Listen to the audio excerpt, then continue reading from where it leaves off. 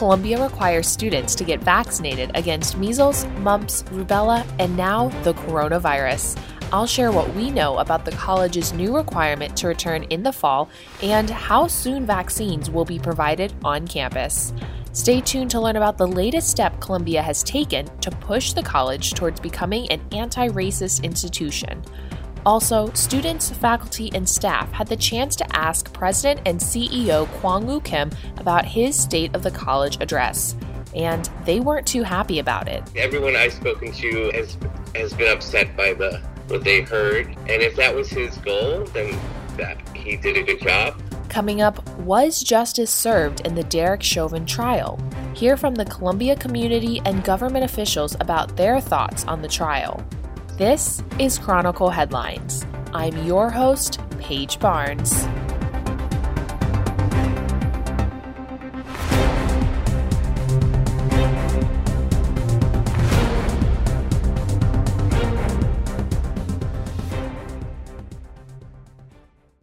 Columbia is joining the growing list of colleges requiring students to get the COVID-19 vaccine before the start of the fall semester.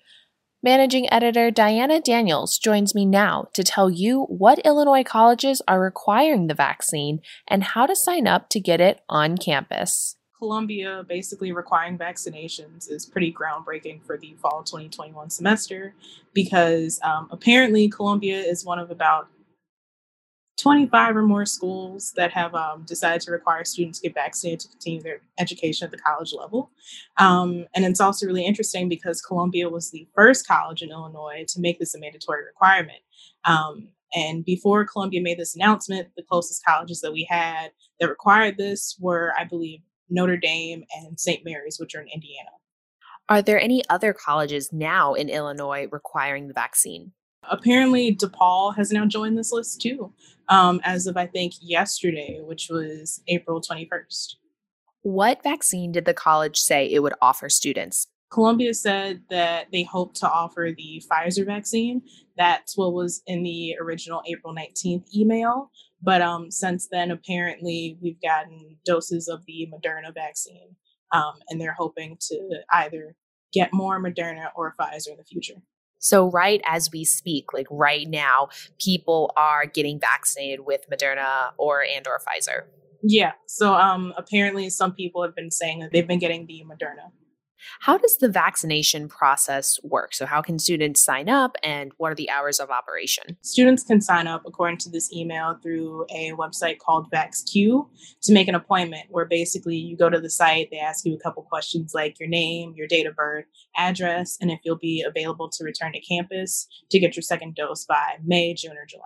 Is it true that there are walk-in times if someone can't register, or but forgets to register in advance? Apparently, yes, there are walk-in times. I didn't even know this, but the college is welcoming walk-ins Mondays through Fridays from 8:30 a.m. to 4 p.m. at 618 South Michigan on the first floor.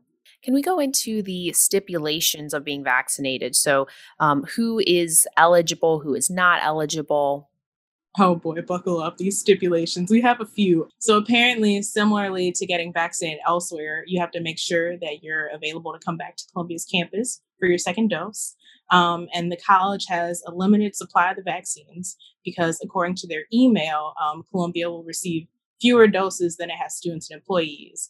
And this is also why they mentioned that if someone can get both doses of the vaccine from a non-campus provider, it's recommended that they do so. So, for example, if you have to leave campus after your first dose, it may be better to look to go someplace else. Either way, they must go to the same location to get their second dose. And the email also noted that many states, including Illinois, does not allow people to receive a second dose from a different provider. So it's not like you can go to Columbia's campus and let's say go to like the United Center to get your second dose. It's really interesting because I think this would, mainly affect people in residence halls because they don't usually, students who stay there don't typically stay during the summer. So that's interesting that they have to wait. And what is the time period between someone's first dose versus second dose for the Moderna vaccine? Oh gosh. We actually had this discussion in my class today. I think it's like 28 days or something like that in between getting your first and second dose. So always make sure that you have some availability on your calendar. Of course. And if someone were to get the vaccine today, then that means that they would get their second dose, a few weeks, actually 2 weeks after school lets out. Because we both know as a graduating senior, we're trying to get out of here. So we have about 2 weeks and counting. And next, what about any exceptions? Can someone be exempt from getting the vaccine? What happens? Actually, yes, you can be exempt. So in our case, Paige, since we are graduating, we can still get the vaccine because we were registered for the semester, but it's not required for us to finish the semester. But we can still sign up if we want to. So shout out to all the other seniors who might want to get vaccinated while you can, but also students who want to get vaccinated and have registered for the spring 2021 semester. They can do much like faculty and staff for full and part-time faculty and staff who are teaching in spring 2021 semester or are scheduled to teach in the summer or fall 2021, where they can just sign up for VaxQ along with everyone else. Speaking of staff and faculty, they will not be required to get vaccinated, but it is strongly encouraged according to the email. Do you know why staff and faculty are not required to be vaccinated? That's a good question that I can't answer. That is okay. And lastly, I want to ask about how the vaccine requirement will affect international students. Of course. Let's see. So for international students, they're basically the only exception that I've seen, which is the email pointed out that if an international student has already been vaccinated in another country with a vaccine that's not approved by the U.S. Food and Drug Administration, they will not be required to be revaccinated, but vaccines will still be made available to them. And similarly, if students live in residence halls, they must wait until they move in to have completed their full vaccination cycle, which usually ends 2 weeks after their second dose. But international students who are unable to receive the vaccine before arriving on campus will be granted an extension on their vaccination. Are you saying then if an international student, let's say, gets vaccinated with a non-FDA approved, so at this moment, like AstraZeneca, could they get vaccinated with the Moderna or Pfizer through the college? Actually, yes, because according to the college's experts at Rush, it's perfectly safe. Interesting. They are going to be extra protected, extra dangerous against the COVID-19 pandemic. An extra shield, if you will. Thank you very much, Diana, for joining me. You can read her full article at ColumbiaChronicle.com.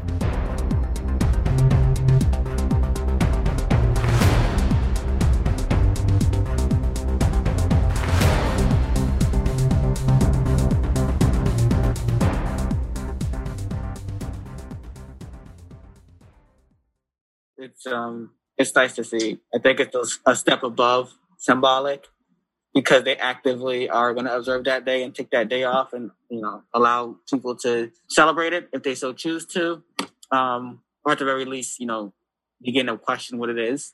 Starting this year, Columbia will observe Juneteenth, also known as Emancipation Day or Freedom Day.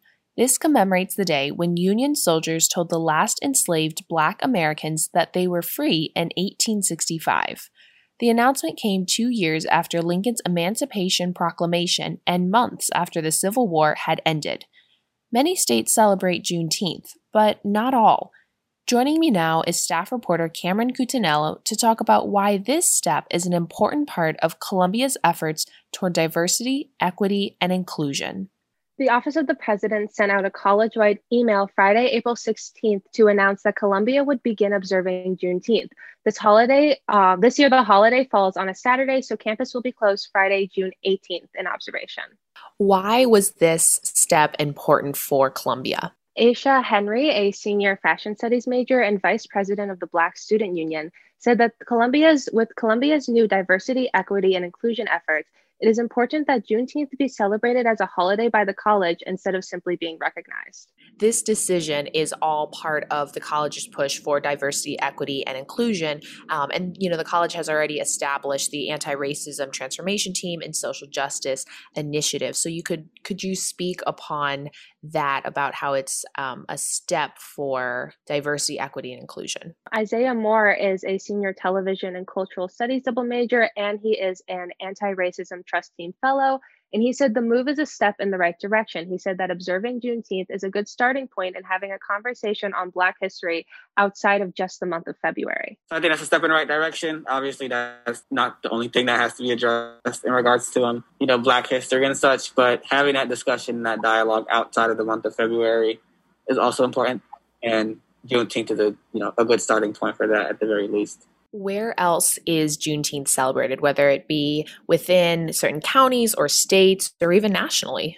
Juneteenth is currently recognized by 47 states and the District of Columbia. Cook County announced in December of 2020 that it will begin observing Juneteenth, making it the largest county in the country to recognize it as a paid holiday. Is it celebrated in Illinois, though? In March of 2021, a bill was sponsored by Senator Kimberly Lightfoot, a Democrat from Maywood, to make Juneteenth a state holiday, and the bill was approved by a state Senate committee. The bill would make Juneteenth a paid holiday for all state employees and is currently being considered by the House and Senate of the Illinois General Assembly. Thank you, Cameron, for speaking with me today. You can read her full article at ColumbiaChronicle.com.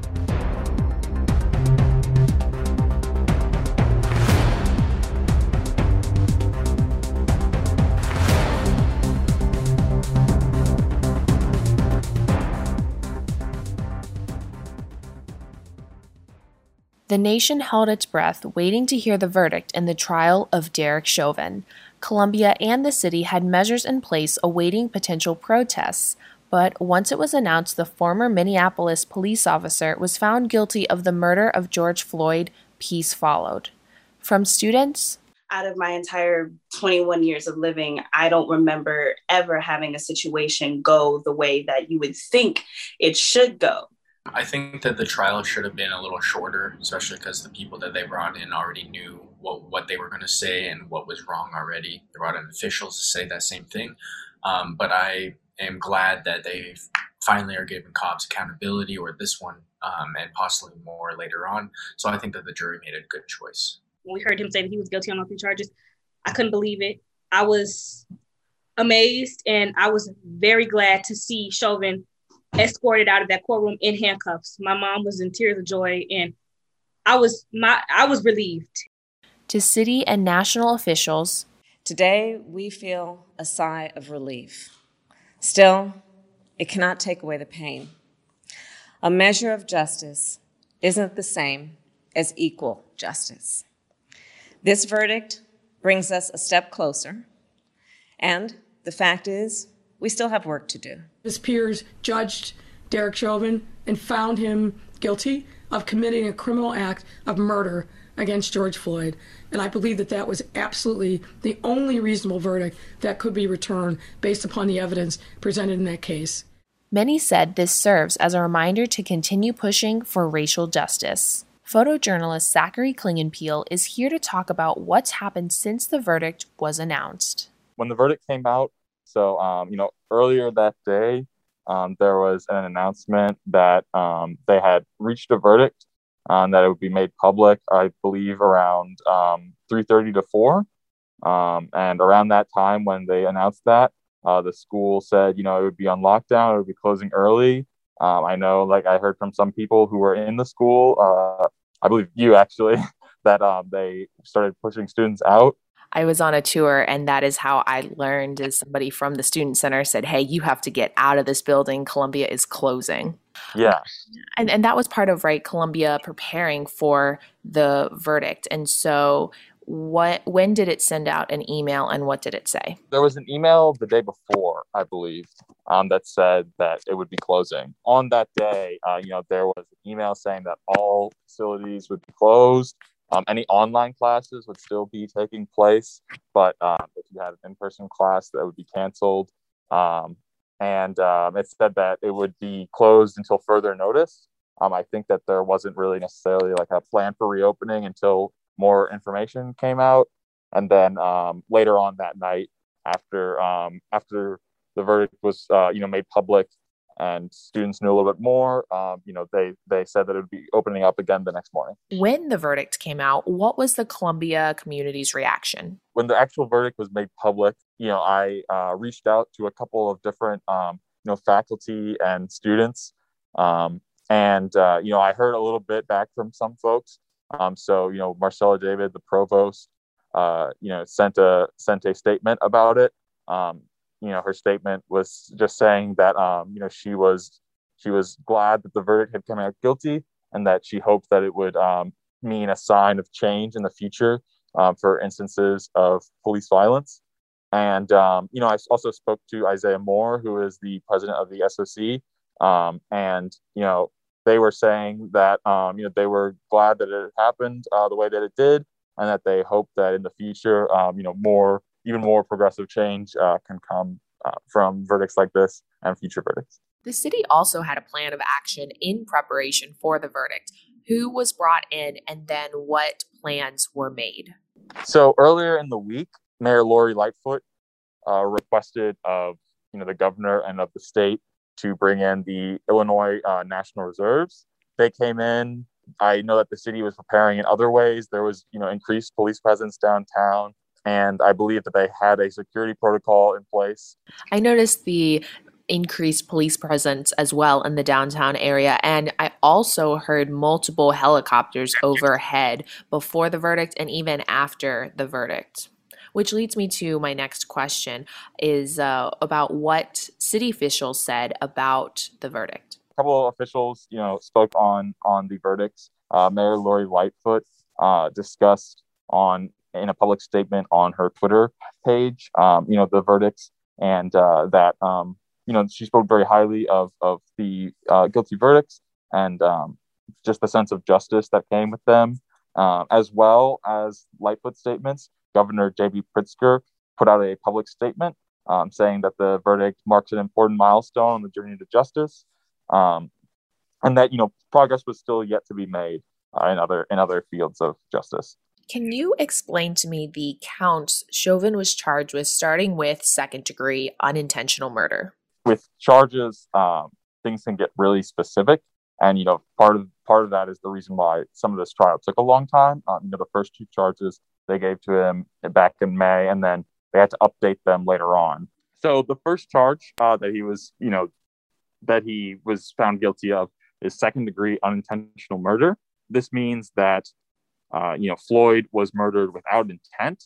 However, the subject in question was committing the murder while committing some other felony, such as third-degree assault, or attempting to commit a felony such as third-degree assault.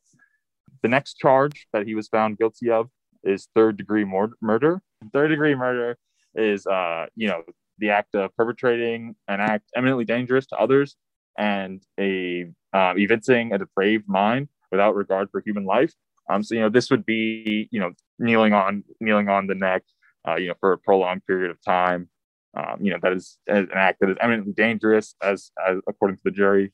And then the last charge, which he was found guilty of, is second-degree manslaughter, which is culpable negligence, meaning there was some degree of negligence on the force that resulted in Floyd's death. And then on top of all three of these charges, the judge revoked his bail.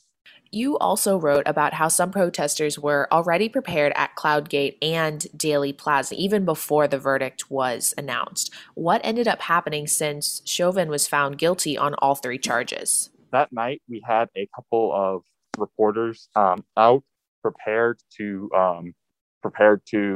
photograph and interview some of these people. We had been seeing messages before that, via social media saying, people would be gathering.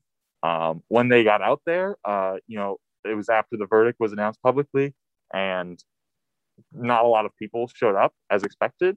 I believe there's an image that I've seen circulating online that is like a very small crowd surrounded by reporters. It was almost like the same size of the crowd was in, the media. It seems like they came out, they spoke briefly, but they departed pretty quickly.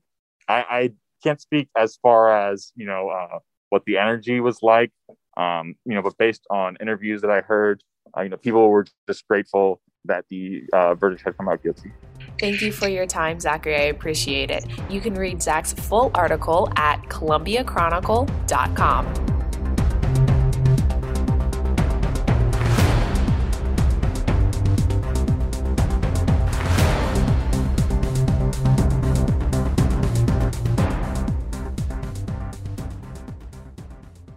Following his State of the College address, President and CEO Kwang-Wu Kim held multiple Zoom forums for students, faculty, and staff to speak their minds and ask questions about the initiatives he laid out. Students questioned why it took Kim more than 2 weeks to address the Atlanta spa shootings. Faculty criticized Kim for asking them to do more without additional compensation and resources. Staff felt like Kim doesn't acknowledge the work that they're already putting in. Staff reporter Noah Jennings joins me now to talk about what Kim had to say in response to the widespread criticism and questions about his new initiatives. With the student forum took place last week on Friday, myself, Matus Janik, and Cameron Cutinello all attended.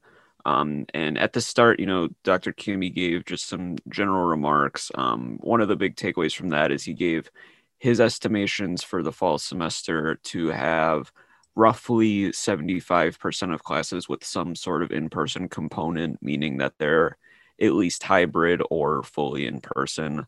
And he gave some context with that this previous semester, it was only at about 25% that had some sort of in-person component. That's a pretty big jump.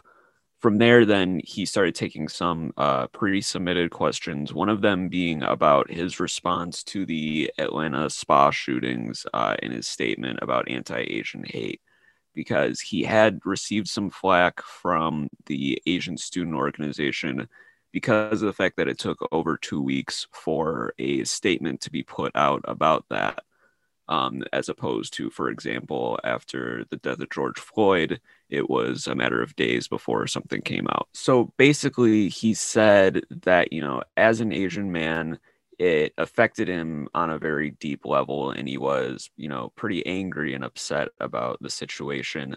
And so he said that he had written a letter, a statement about what had happened, except when he looked back at it, he realized that it was really hot and really fiery and angry, and he decided that that wasn't going to be to the benefit of anyone at the college, and he wanted to put something out that would, make students feel, welcomed and, supported at Columbia.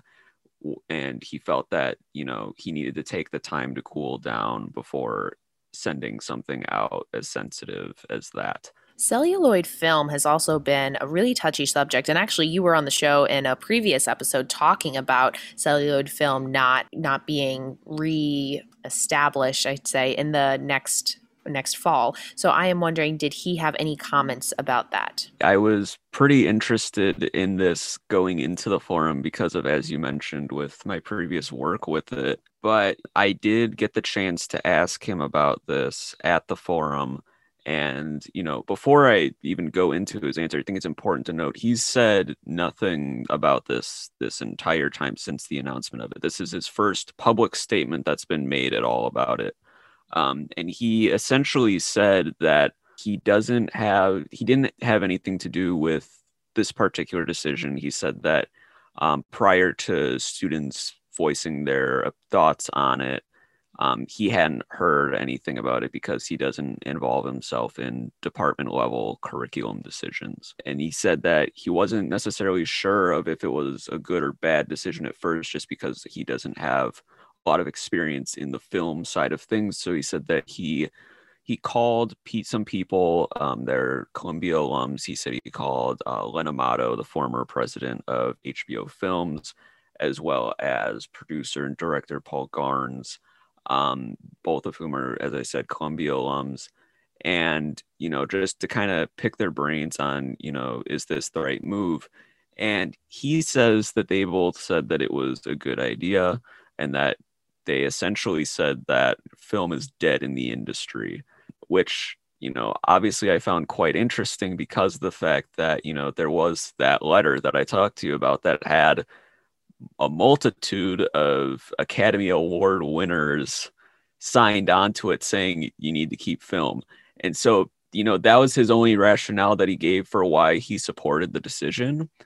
And so it's certainly interesting, and I'm certainly curious to see what students have in response to that, because of the fact that it really seems like a matter of, well, this side says this and this side says that, and they just completely contradict each other.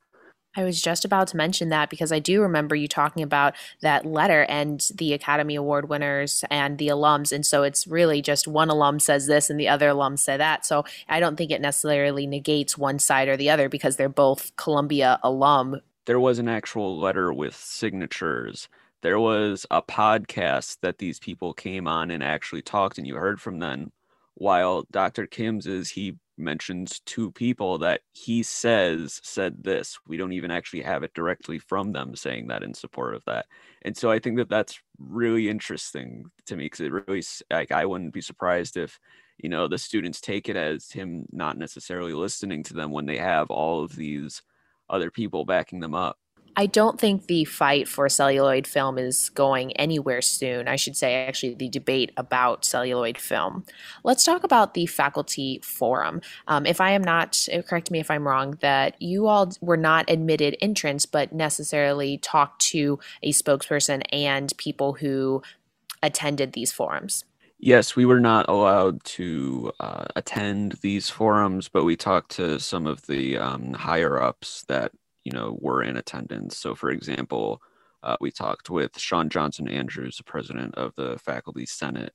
One of the things that he was talking about, he was saying that there's a lot of faculty that aren't very happy with the responses that Kim gave during his address, as well as the forum, evidently, mainly just from one of the biggest things being from burnout. That a lot of these changes and a lot of the kind of future of the college rely on us kind of digging even deeper for more energy and enthusiasm. So I think that the burnout is real and the wall is real. And so it's sort of like, how are we going to get past that to continue pushing for advancing the mission of the college, making changes in the curriculum? Sean Johnson Andrews said that it was kind of the wrong message at the time, considering it sounded like he was saying, let's do more. Let's add more to your plates and, work this way. Is there anything else that Andrews commented about Kim's address? Yeah, there was certainly some about, revamping the curriculum in a sense, because, they talked about complex collaboration was one of those, meaning, more work in between majors that relate to each other. As well as,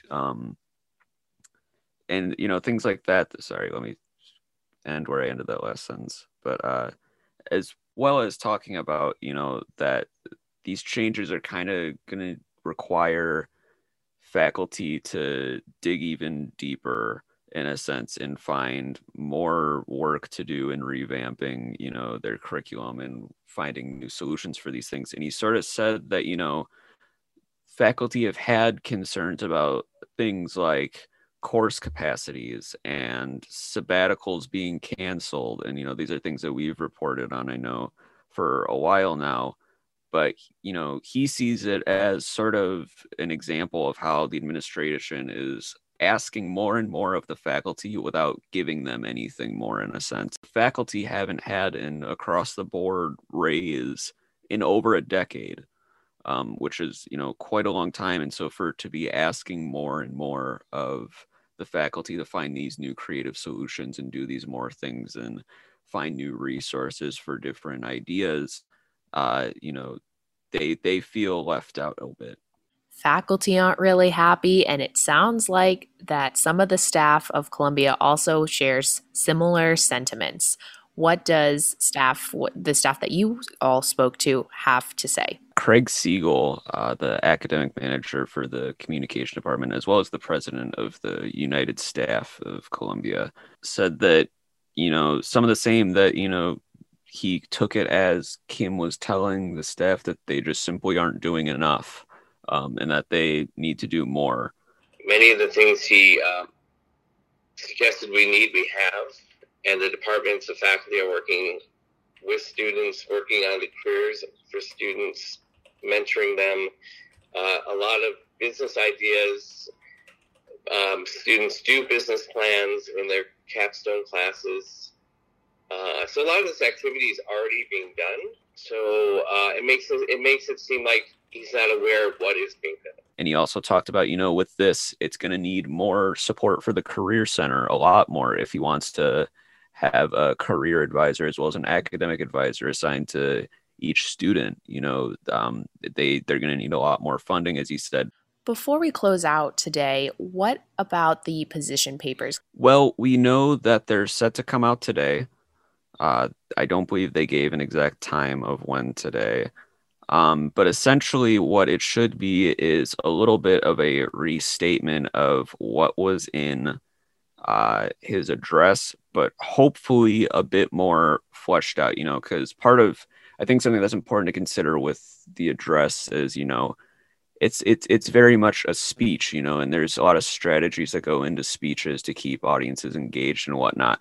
Whereas when it's a position paper now, you can start rattling off the facts. And so I think it's going to be interesting to see if that's in fact the direction they go with where they're exactly going for the future instead of, just the broad ideas of what they want to do. Because if someone were to, start rattling off numbers during a 40+ minute speech, I think that could really lose a lot of audience. So I think that's something to certainly consider. And, I think that will be interesting to see as to whether or not it's going to, because, there's a 2-week gap here between the original forums and the position papers. And so it'll be interesting to see how much he reacts to the forums prior to these position papers coming out, because he's got that in between spot between the address and the position papers. So I think that the position papers are going to give us a chance to hopefully see a little bit of a clearer look at what precisely he's attempting to do in the future. I look forward to reading what the Chronicle reports on the position papers when they are released. Thank you very much for joining me today. You can read Noah's, Mateusz Janik's, and Cameron Cutinello's article at ColumbiaChronicle.com.